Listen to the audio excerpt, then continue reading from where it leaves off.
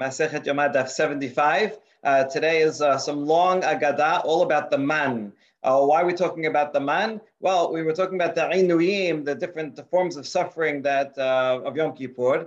And by looking at the word Inui, we noticed that it also says regarding the man, that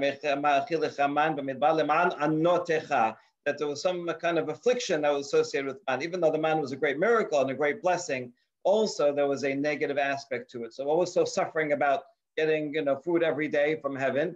So we saw two opinions. One is that you never know, is it going to fall tomorrow? You want to have some savings. You want to have something in the fridge that you have something to eat tomorrow. And so therefore psychologically there was some unrest.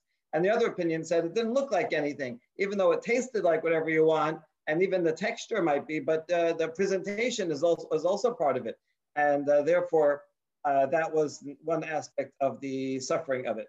Okay, so with that in mind, we mentioned other things that you should always eat, see what you're eating, and it's not tasty if you're not seeing. Now that we mentioned that, kind of not seeing, we're going to talk about the next pasuk from Mishle, which is about, in a way, being morally blind. So ki ten bakos ayno tahalech b'mesharim. This is so if you put your eye on a cup, meaning a cup of wine. The full pasuk says, don't look at wine when it's red, when it gives color in the cup. You know that there's wine in it, not just water. And then it says, it goes mesharim. They translate here, glides down smoothly. This is the danger of drinking too much. So there's two interpretations. It'll be ameh, it'll be aseh. We don't know which one said which, doesn't matter. Chadamar kol hanoten ano bechoso arayot kulan domot alav kemishor. First opinion is that someone who drinks, puts his eye in his cup literally, all incest becomes in his mind like mishor, like straight ground, like it's all permitted. In other words, it removes his inhibitions and it doesn't distinguish between permitted and not permitted. And so therefore that's one of the dangers of drinking. And the other, the other opinion says even more, the whole world looks like it's level ground. In other words, he takes whatever he wants. He doesn't distinguish between his property, other people's property. So those are two opinions, and that's the word mesharim, not just that the wine glides down smoothly, but rather it's like smooth field. You could just go and take whatever you want. Okay, since we're talking about the pasuk, another pasuk in Mishle that also is interpreted by the bi ameh and the bi aseh in two different ways. And this one says, de'aga v'lev ish yashchena. Someone has a worry in their heart, they should yashchena, translated here, they quash it. Okay, so what does this mean? So they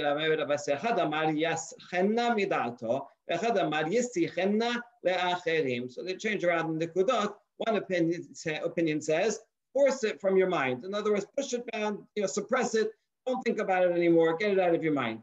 And the other opinion says, talk it out, talk about it with others.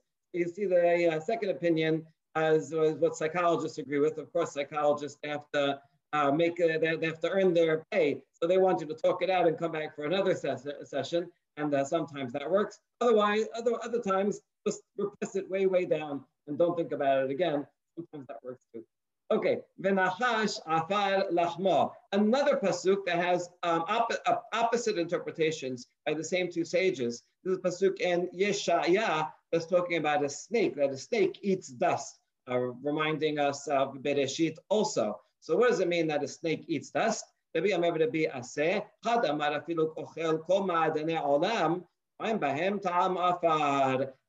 does not have a fine palate. Even if you give it the best gourmet food from the fanciest chef, it's going to taste like dirt to it. Everything tastes the same. Maybe there's a reference to the way snakes actually don't eat dirt. But the way they eat like a mouse live, I'm imagining they're not savoring every bite because it's all one bite. Okay, or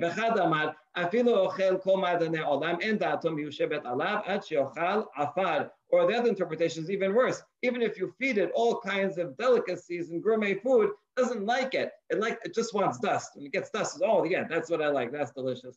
Okay, it's interesting because this pasuk actually, if you look at the context, is the opposite.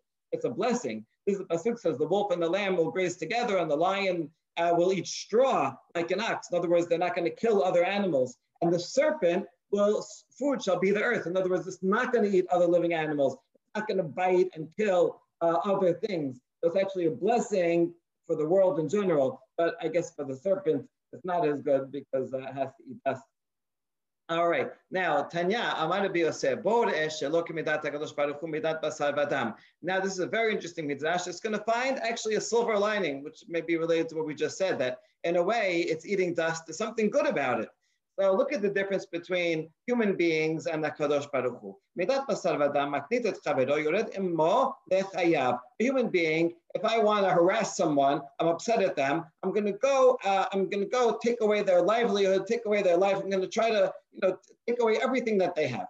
Aval Kadosh Baruch Hu eno ken. Kilela tanachash olela gag mezonotav imo. Yored lamata mezonotav imo. But not so HaKadosh Baruch Hu. Even when he curses the nachash, and that deserves punishment, still within the punishment is something positive. If a snake goes up to the roof, there's dirt there. He can have what to eat. He goes down on the floor, there's dirt to eat. Wherever he goes, there's something to eat, right? It's like saying, it's bad to be homeless, but at least you don't have to commute, right? You don't have a home to go back to. So, okay, maybe not a great example. But there's a similarity, right? There's something, in other words, God gives mercy, a little bit of mercy, even though he's punishing it, at least it can get its food wherever it wants. God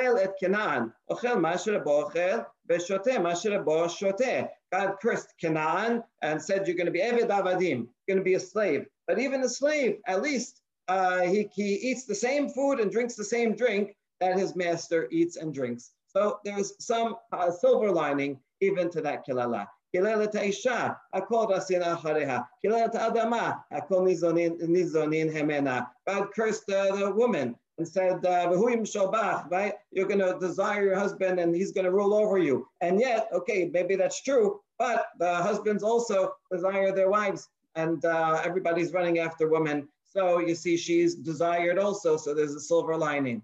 The land is cursed, that it's going to be only with difficulty. They have to work the land hard, but nevertheless, it's good. The land has a good aspect. Everyone's dependent on the land for their food. Okay, so that's a nice lesson about even God's mercy, even when he's punishing. Now, back to the man. This is going to be now starting the long Agadah about it. Zachanu et hadaga asher nocha b'Misraim chinam. So as the people complain, this is the Numbers 11, this is the Salav story. That people say, we remember the fish that we ate in Mitzrayim for free. So what does this mean here, for free? The rest of the pasuk goes on and says the kishuim, abatichim, hasir, besalim, shukim, all the other things, the cucumbers, melons, leeks, and onions. Okay, so now this fish first. This fish, according to one opinion, it means literally they had fish in Egypt and now they're in the desert. There's no water. There's nowhere to fish, so they miss it. Other people, the other opinion, we don't know which one said which, says fish is a euphemism for forbidden relations that they had in Egypt, and now they can no longer have. In other words, when they were before Matan Torah, they were promiscuous in certain ways. After Matan Torah, now they weren't allowed to do these various adayot. This is they feel bad. Remember how we used to do that in Egypt. Okay, so mandamar degim dichtiv nochal. A support for the one who says fish, it says eat. So it sounds like something that they eat, that's fish. Mandamar adayot dichtiv chinam. The one who says ayot brings a proof from the fact that it says for free. What do you mean for free? Fish, I guess you'd have to pay for, right? But rather, sexual relations, that's free. And so that would make more sense according to that opinion. So now let's analyze the Pesukim further. According to one who says talking about relations, doesn't it say eat? You're right, but it's a euphemism. Eating also could be a euphemism for sexual relations. The Pasuk in Mishleh talks about a woman who eats and cleans her mouth, and she says, I didn't do any sin. And in the context there, it's clear, it's talking about prohibited sexual relations. So you see, eating can be used as a euphemism for that. Okay, fine. According to the one who says it's talking about actual fish, why does it say free? The answer is that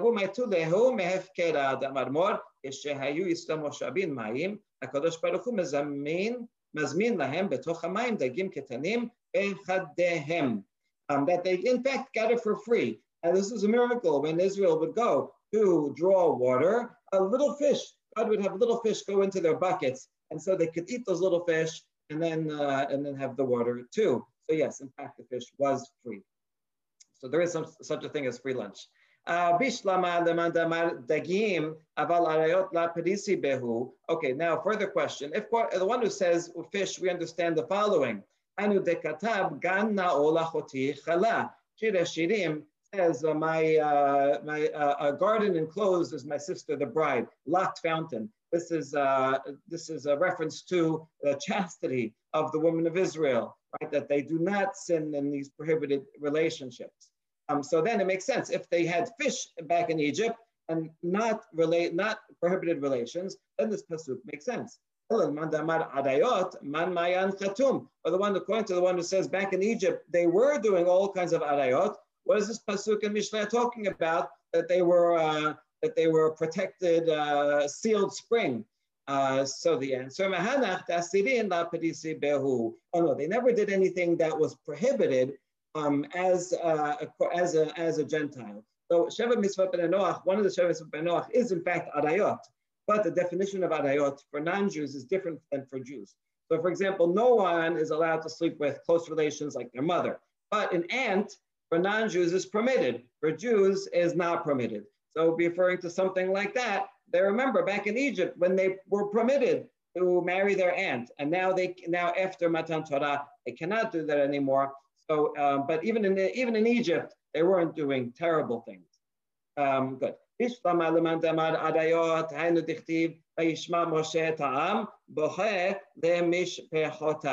Okay, so we understand the one who says that there was problems of sexual relations. That's why it says Moshe heard them crying with their families or for their families. Beforehand, they were allowed to their certain relationships, and now it's not allowed, so broke up their families, and so that makes sense. If they couldn't have fish anymore, why does it mean that they're crying with their families? What does fish have to do with families? And the answer is, it was actually both this and that. They used to have also those adayot, and they also, in fact, used to have fish. So that way we can explain both opinions. And that's, in fact, their complaint included both items. Good. Now, the rest of the pasuk goes on and mentions the cucumbers, kishuim, abatichim, and the melons that they used to have. Same two sages as we had before that give different interpretations. Their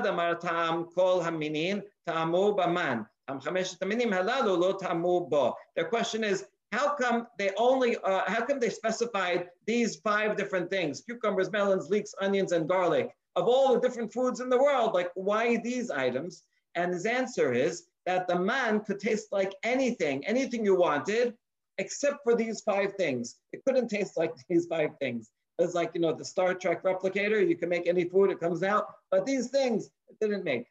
The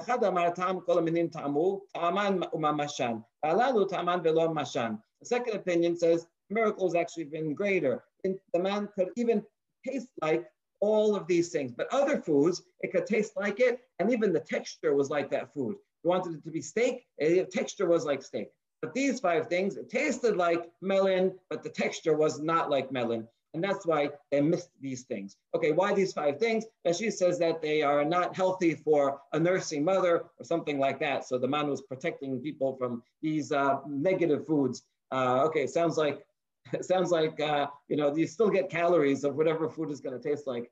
So I wanted to save them from that. Well, we'll talk about calories in a second. Okay, Aman is so they said kezera gad. They called it man. So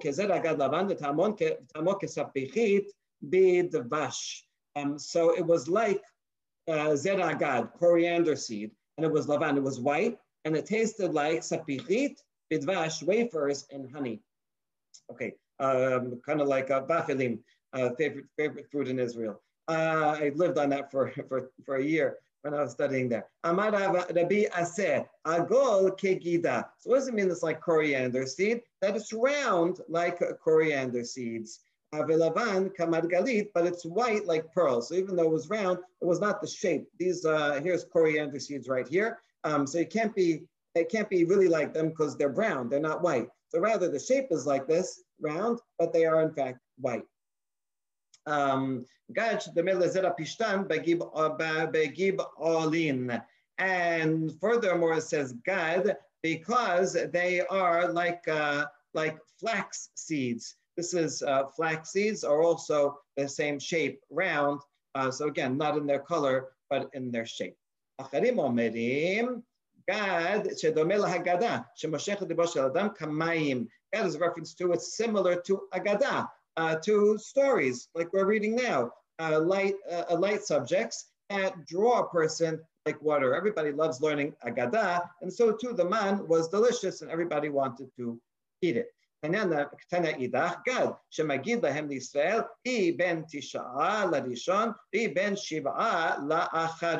Others say Gad as lehagid, that it's a telltale sign. How could the man be used as a telltale sign? So if someone was, let's say a woman was married to one man and she gets divorced, and then 2 months later she gets married to a second man. Now really the halacha is she's supposed to wait 3 months because in case she was pregnant beforehand, we'll be able to distinguish who the father is. But what if she didn't do that? And now a baby's born after 7 months from her second wedding. And so we're not sure, is it a 7-month-old baby from the second marriage, or it is a full-term 9-month baby from the first marriage? And we're not sure. They didn't have DNA testing then, but they did have man testing. How does man testing work? Well, the man, no matter how much you take, you gather, when you bring it home, there's only going to be 1 omer per household member. You have 5 kids, so you have 5 things, plus the parents will have 7. So, so each of those fathers will go out, collect the whole bunch, and bring it home. Whoever has 1 extra, you'll know that's the baby, that's the father of the baby. And so that's how you could use the man to tell who the father is. Okay, very interesting. They assumed it can't be an 8-month-old baby because medical knowledge based on Aristotle said that an 8-month-old baby cannot survive, but a 7th-month-old can. Now, this really doesn't make sense. They did not have technology. Even today, it's not easy to do that. In fact, it seemed like it happened sometimes that people jumped the gun a little, and then when she realized she's pregnant, then they went and got married. And so sometimes they had a 7-month-old baby. So they said, oh yeah, 7-month-old baby. Apparently it happened often enough that it became a medical term, but 7 months would make sense. 8 months, actually the woman doesn't know that she's pregnant yet, so it wouldn't after 2 months, so it wouldn't happen. So anyway, that was the medical knowledge. And so the man could help determine who the father is. Next, Lavan. What does it mean? Why? Shemabin avonotehem shel Yisrael. It widened Israel's sins. Why? Because they saw this miracle happened every day. They said, if I sin, who knows? Maybe the miracle will stop tomorrow. So it kept people in line. Tanya, Rabbi Yosef Omer, Keshem shenavi haya magid lahem Yisrael, ma sheba b'chorin u ma sheba sedakin, kacha man magid lahem Yisrael, ma sheba chorin u ma sheba sedakin. It's just like the prophets would tell the people of Israel what's in the holes in the cracks. Doesn't mean where I lost my keys. Although sometimes Nevi'im would help if you lost a sheep. But here the reference is to the small sins that are hidden in our minds that the Nevi'im would come and give rebuke. This phrase, by the way, is also regarding looking for chametz, right? Look for chametz in all the cracks and the holes, which I think shows that the act of searching for chametz is supposed to be also symbolic of searching our own minds and souls for chametz, like things like haughtiness. Okay, but we talked about that in Pesachim. Anyway, just like the prophets rebuke people to examine their ways, so too the man does the same thing. Also, Esad, Shanayim Shabal Diftem Moshe Ladin, Ze Omer Abdi Ganabta, Ze Omer Ata Mecharto Li. So 2 people come, and there's something that happened in hidden. In other words, we don't know, there's a thief. We don't know if a person actually stole or not. So one of them says, this person is my slave, and you stole him. The other person says, no, you sold him to me. And so we don't know what actually happened. So what did Moshe do? Moshe, laboker mishpat. Wait till tomorrow and we'll see. How will we see? למחר אם נמצא אומרו בבית רבו ראשון, וידוע שזה גנבו. אם נמצא אומרו בבית רבו שני, וידוע שזה מכרו לו. Right, when the household the man of the household owner goes out and collects man, it's not only for him and his children, also for the people that his slaves, his servants. So depending on how many servants he owns, that he'll bring the man home, and there will be that many omarim. So if it belongs to the original owner and he comes home and he has an extra omed, so obviously that servant belongs to him. But if it's the second guy, the one who claims that he bought it and he gets the omed, then obviously it's his. So that's another way that you can tell hidden matters from this. Interestingly, the Rishonim ask a question that a judge is not allowed to rely on miracles, right? A judge has to follow evidence. You need witnesses, who saw it, what's going on. You can't just go by miracles. Okay, so even when you have miracles, doesn't necessarily actually help. So they give different answers. Anyway, and so to a man and wife who come and have an argument, and someone did something wrong in the marriage, and they're arguing who did something wrong. See, if the woman does something wrong, then she loses her right to the ketubah. If the man does something wrong, then he has to still pay the ketubah. And that's what they're arguing about. The man says, she did something wrong, so I'm going to divorce her and I don't have to pay her ketubah. No, he's the one that did something wrong. So, Moshe, this phrase is based on the pasuk. Come in the morning and we'll see who's right.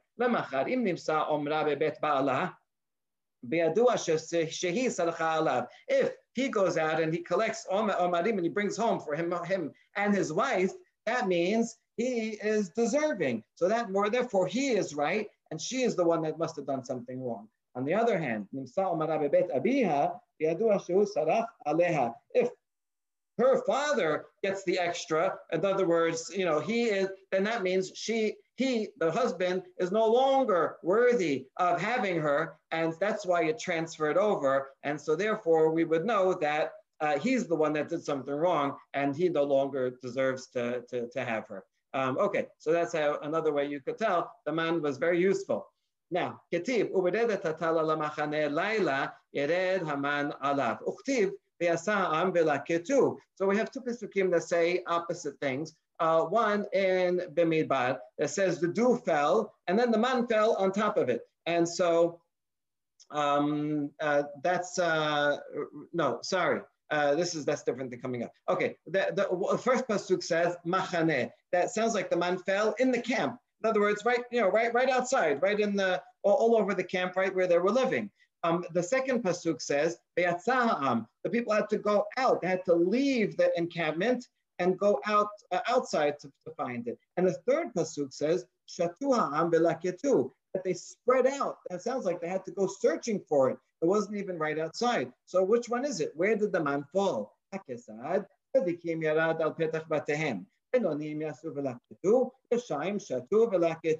it depends on who you're talking about. For Sadiqim, it was like prime delivery. It went right to their doorstep. Right, leave on the porch, open the door, it was right there. For Benoni, medium people, they had to go out. They had to go to the Amazon locker right on the way from work, and they picked it up. The Sha'im, they had to go all the way to the mall, actually go to a store and buy it. They had to leave the encampment and go search for it. And so that reconciles all three pesukim. Next. How did it come down? One pasuk says lechem. It sounds like it came down all baked, ready to go, right? Ready to eat. And the second pasuk says, if you look, that sounds like they had to cook it, right? It came down as raw dough, and they had to cook it. And the third pasuk says tahanu, actually had to mill it. That's even more work. It came as just raw material that they had to prepare. So which one is it? Akesad, Sadiqim, Lechem. For the Sadiqim, it was like Uber Eats. It came, right? Just open it, ready to eat. Enonim, Ogot. But for medium people, it was like, the frozen sambusak. You have to bake it. You don't have to make it, you still have to bake it. The Sha'im, for the evil people, they just get raw ingredients and they had to go and do everything themselves. Good. Odachuba medocha. Then the next part of the pasuk says, put it in a mortar. Now, I understand if it's something like grain, so then that you use a mill, but a mortar, that's used for spices. It doesn't say both of them Why would you use a mortar and pestle? So Amar Rabbi Yehuda, Amar Rav, Item Rabbi Chama, Bar Rabbi Chanina, מלמד שירד להם לישראל עם המן תכשיטי נשים, דבר שנידוח במדוחה. When the man fell, not only did it fall with food, but also takshitim, which means things that are perfume or makeup, things that were made out of different spices that you would have to crush and for women. So this was cosmetics. Also fell, and then they prepared them and used the cosmetics. Amazing.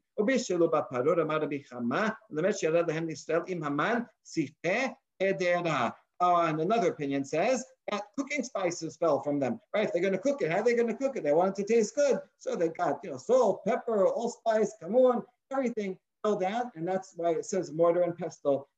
Obviously, it's referring to the other things that we would use for mortar and pestle. Okay, maybe not obviously, but that's what they learned. Okay, great. Okay, question. This pasuk is not about the man. This is about all the things when Moshe was building the Mishkan. Everybody came and brought the raw materials, and they kept bringing more and more. And it says they brought it morning. What do you mean? Did they only bring it in the morning? Like what if I maybe made a donation in the afternoon? They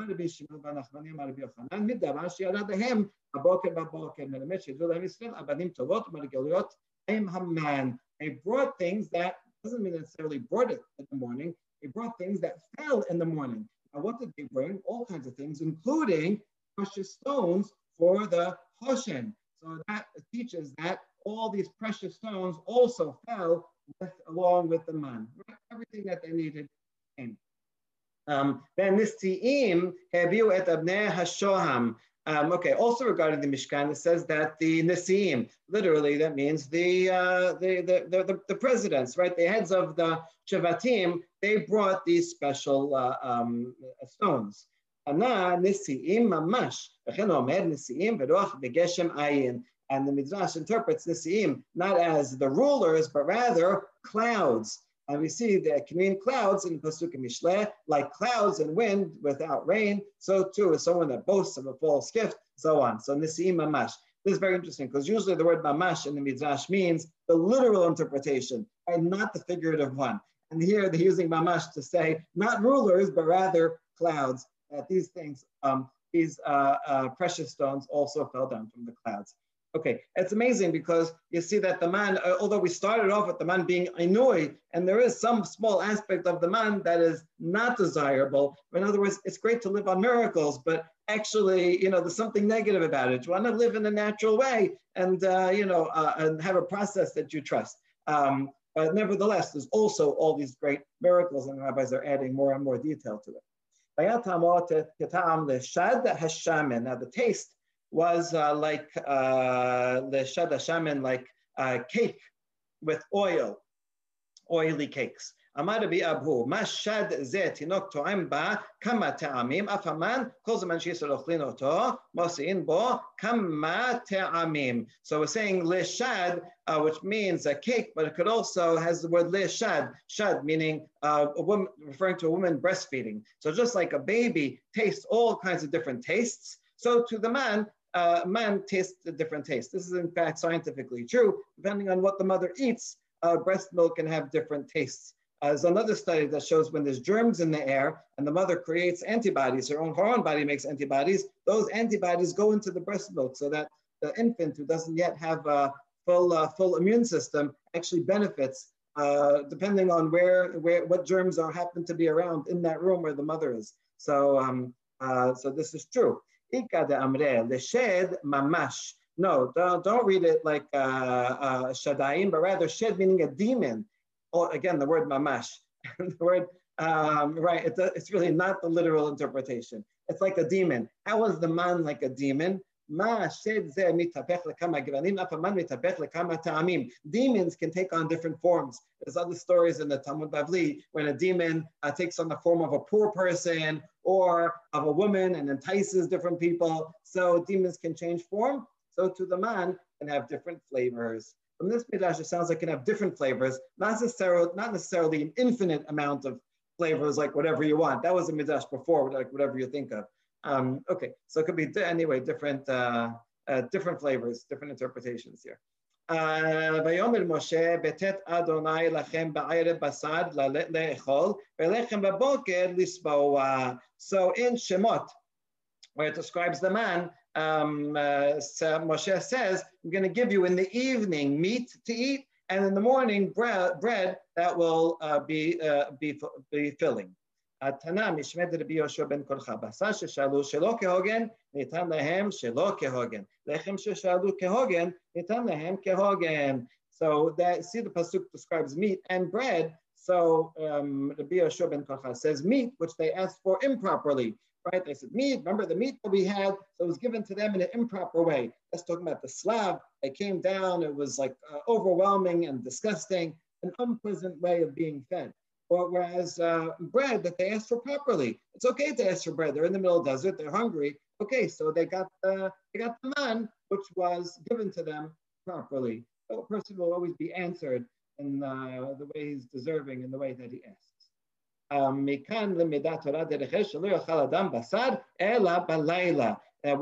thing that we learn from this pasuk is that you should not eat meat except at night. How do you know that? Because Moshe said, listen, you're going to have meat at night and bread during the day. Now, because they asked him properly, the meat was given to them in an improper way. But leaving that aside, he's giving them a general menu. You should eat meat at night and bread in the morning. Amar Abaye, hold on, is that true? Abaye said,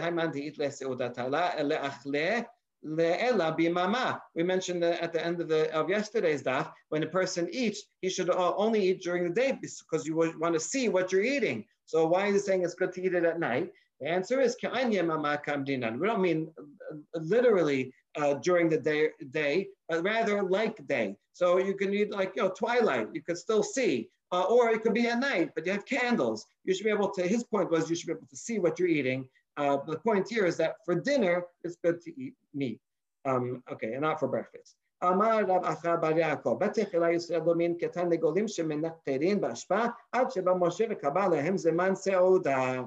thing that would lay on for Moshe, in the beginning, they used to be, Israel was like chickens, picking up the garbage. In other words, there's food they would eat all the time, be snacking all the time. They didn't have set meals. Moshe said, listen, you have the meal. You have a daytime meal, you eat bread. A nighttime meal, you eat meat. And then that way they went and worked and did whatever they had to do, and they sat down for regular meals. So that's also good advice.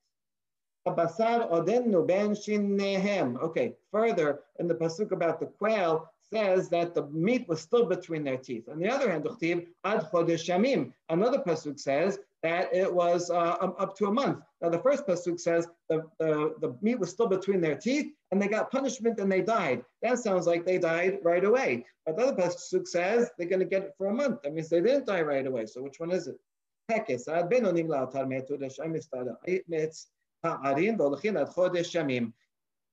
For those who were in between morally, they died right away. The evil people got to live longer, but it was another month of suffering and pain and terrible things. Tzaddikim, this does not apply to at all. The Tzaddikim were able to eat in peace, as we'll see. So literally, it was spread out around the camp.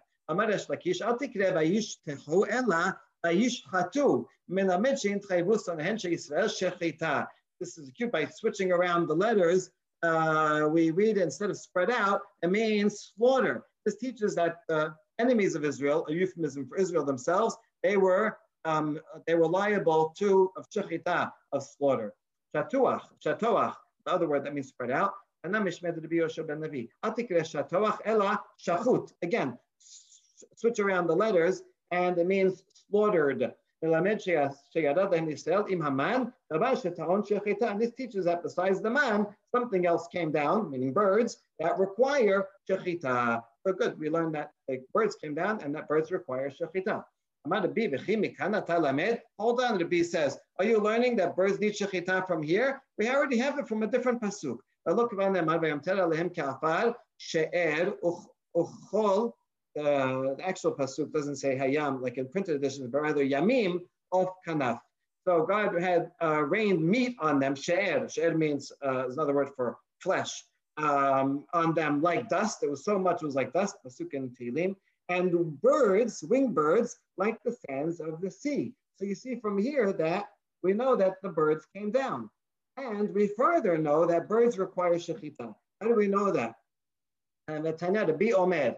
This is the same to be, right? As just here. V'zabachta kasher sivita. Pasuk in Devarim says you should slaughter animals like I told you. And Devarim says that, like I told you. What do you mean, like I told you? Where else does it say another pasuk about slaughtering meat? And well, whatever. I'll get into this. Anyway, this means, like I told you, means Hashem already taught Moshe that you have to do shechita regarding animals with most of the esophagus and the windpipe. Really, you have to cut all of them, but b'diavad, you cut most of those two pipes. That's for animals. For a bird, you have to just cut one of them, most of one of either of the pipes. And most of the two for animals. So you see from this pasuk and the derasha, the oral law that's associated with it, we know that you have to do shechita on birds. So what are you telling me that we're learning this from here, the pasuk in Selach?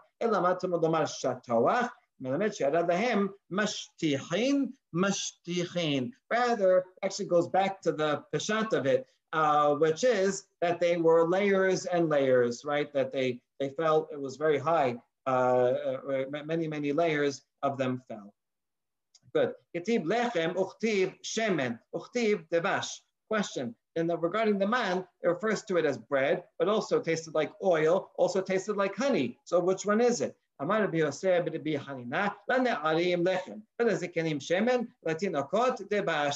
people, it tasted like bread. Like, old people like, the things that are not sweet. No, so that's for regular people. Lechem was bread. For old people, shemen, they like oil, apparently. And for children, it tasted like honey, right? Kids like sugar cereals, and the adults like shredded wheat. Good. So this is yet another version of the different flavors, right? Not anything you wanted, anything you thought of, but rather depending, it was age appropriate food. Ketiv on the kids menu, right? Ketiv selav, ketiv shelav, karinan selav. It's written with a sheen, and sheen without nikudat is just a sheen. But we read it with the s sound, selav. אמר רבי חנינא, צדיקים אוכלים אותו בשלווה, לאכילים אותו ודומה להן כסילבין. So the sheen refers to when righteous people would eat it, it would be b'shalva. They ate it and they had a nice meal. It was fantastic. You see from before, right? The tzaddikim, they enjoyed the silav and it was a good meal and fine. For the sha'im, it was like thorns. That's why it was painful and terrible for them. Amar Rab Chanan bar Arava, arba'a minei silav hen, elu hen sichli v'kibli b'fasioni u silav. Actually, 4 different types of quail, the species of quail, have these different kinds. These are all, by the way, Greek words. Sichli means a sparrow, kibli a thrush, and fisioneh, like pheasant, like the English word as well. So actually 4 different kinds. And the best of them is sichli. Selav. Selav is the worst. So in other words, for this punishment, Hashem sent the worst, lowest quality type of bird. It's very small, like a small bird. And when you put it in the oven, it's so fatty that it fills the whole oven. It's like disgusting. And if you put it on bread, the bread will become all soggy full of fat. Even if you put it on 13 loaves of bread, the bottom one will still be to have too much fat on it that you have to eat it with other food. So really nobody would eat the slav willingly. It was a disgusting type of bird. Rav Yehuda Now, even though we just said just terrible things about it, it was also considered a good thing, I guess, for tzaddikim. And so even in later generations, miraculously, these rabbis would get quail. And Rav Yehuda found them among the barrels of wine. There was always quail there, and so he could enjoy it. Rav Chisda found them with the wood in the wood room. But Rava, his sharecropper, every day would find some quail in the field. This is very cool that this miracle continued right to 2,000 years later. And he brought it every day. One day the sharecropper said, there's no more quail. So what's going on? I went up to the roof and he heard some child say the following pasuk from Habakkuk. This is called bibliomancy. When you tell a child, say a pasuk, what are you learning? And whatever it is, it's often relevant to what's going on. So the pasuk says, I heard something and my innards trembled. So it means there's some bad news, and that's why he has no more quail for his stomach.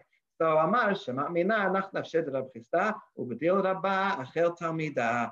So it must be that Rav Chisda, that's Rava's teacher. Rav Chisda's third generation, Rava's fourth generation. It must be my teacher, Rav Chisda died, and I was only getting the quail on the merit of my teacher. And now, why? You know why there's no more quail? Because my teacher, Rav Chisda, died. Amazing. Of course, so now two more conflicting pisukim regarding the man. On the one hand, it says when the dew lifted and on the wilderness there was the man on the ground. And according to that, it sounds like the tal was covering the man. But the other pasuk says when the dew fell, the man fell on top of it. And so that sounds like the man fell on top of the dew. So which one is it? Is the dew on top or under the man? It's actually both. It was dew on the bottom and dew on top. The dew on the bottom protected from the dirt and the ground. The dew on top protected from anything falling on it. And so it was like it came in a box, right? This is packaged. And this is one of the reasons why we cover the chalot on Friday night. Because the double chalot is like the man, and so we cover it below and above like the dew to protect. Dak mechospas, it was fine and flaky. Amar leShakish, nimoach al pisat hayad. We're deriving it from pas. Pas means palm, and mach means dissolves. So it was so soft that you just hold it and it melts in your hand and in your mouth. Rabbi Yochanan Amar, that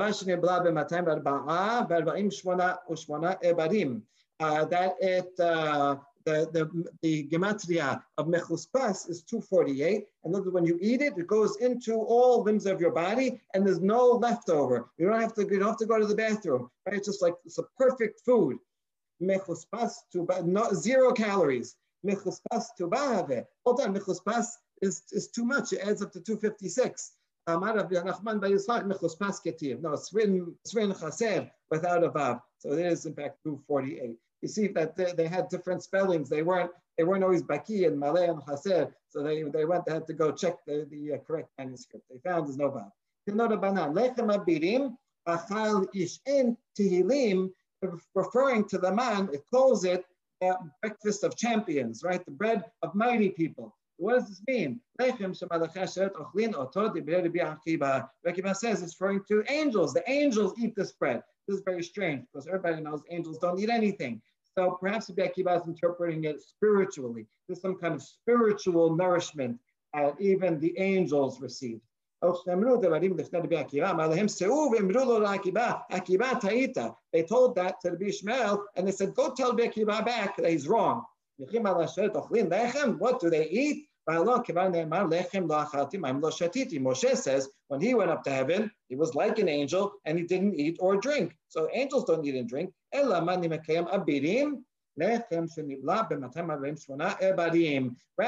it's abirim. Abirim is a play on words. Evarim, right? Evarim meaning limbs. That this is food for the limbs. It goes into every limb with no leftover, no waste. This is a good question regarding the laws of encampment. It says you should always bring a shovel with you when you go out in the camp, so that when you have to relieve yourself, you'll use the shovel and cover it up because the encampment is holy. From that we learned that they did go to the bathroom. So if they're eating man, that means they didn't go to the bathroom. Why would they need a shovel? Answer is you're right, they didn't need to go to the bathroom from the man, but sometimes they would see, carts selling hot dogs, pretzels. They would buy things from other people, the other Gentiles that they met in the desert, and when they ate that did cause them to go to the bathroom. So they needed the shovels for the other non-man items that they ate. Rabbi Elazar ben Pirata Omer, after Barim Shetagarei Omot Ha'olam Ochlin Lahen, man mifigan. This is not only that, when you eat man, it even takes the other food that you buy, the regular food, and it makes it 0 calorie, and you don't have to go to the bathroom. So what did they need the shovels for? This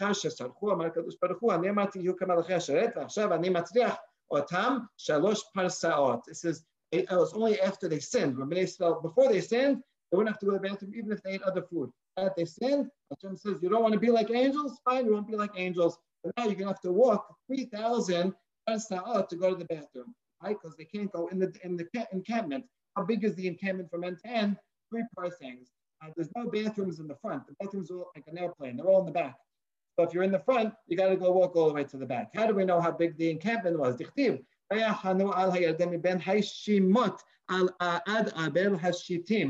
So the encampment was by the Jordan from this place to Abed Shittim. I went there and I saw the place and I measured 3 parsangs. And when they go, they can't go in front or on the side. They might be traveling. The Adon's going to go. The bathrooms are always in the back. So you see that they had to walk outside. By the way, in the Dead Sea Scrolls, it says they would not relieve themselves even 1,000 amot. They would walk 1,000 amot outside of the encampment in order to relieve themselves. 2,000 amot, right? Yet on Shabbat, they're not allowed to walk in their calculation 1,000 amot. In the Dead Sea Scrolls, it's not clear how they ever went to the bathroom on Shabbat, because they say you can't walk 1,000. The most you could walk is 1,000 amot from Shabbat, and you have to go 2,000 amot outside to relieve themselves. So maybe they ate man. All right, I don't know. Anyway, if they were complaining and they said our soul, people are complaining, our soul is dry, there is nothing at all. They're complaining about the man. So the question, what is en kol referring to? The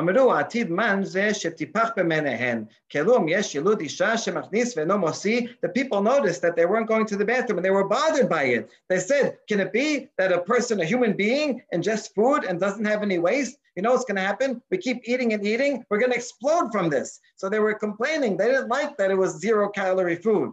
Okay,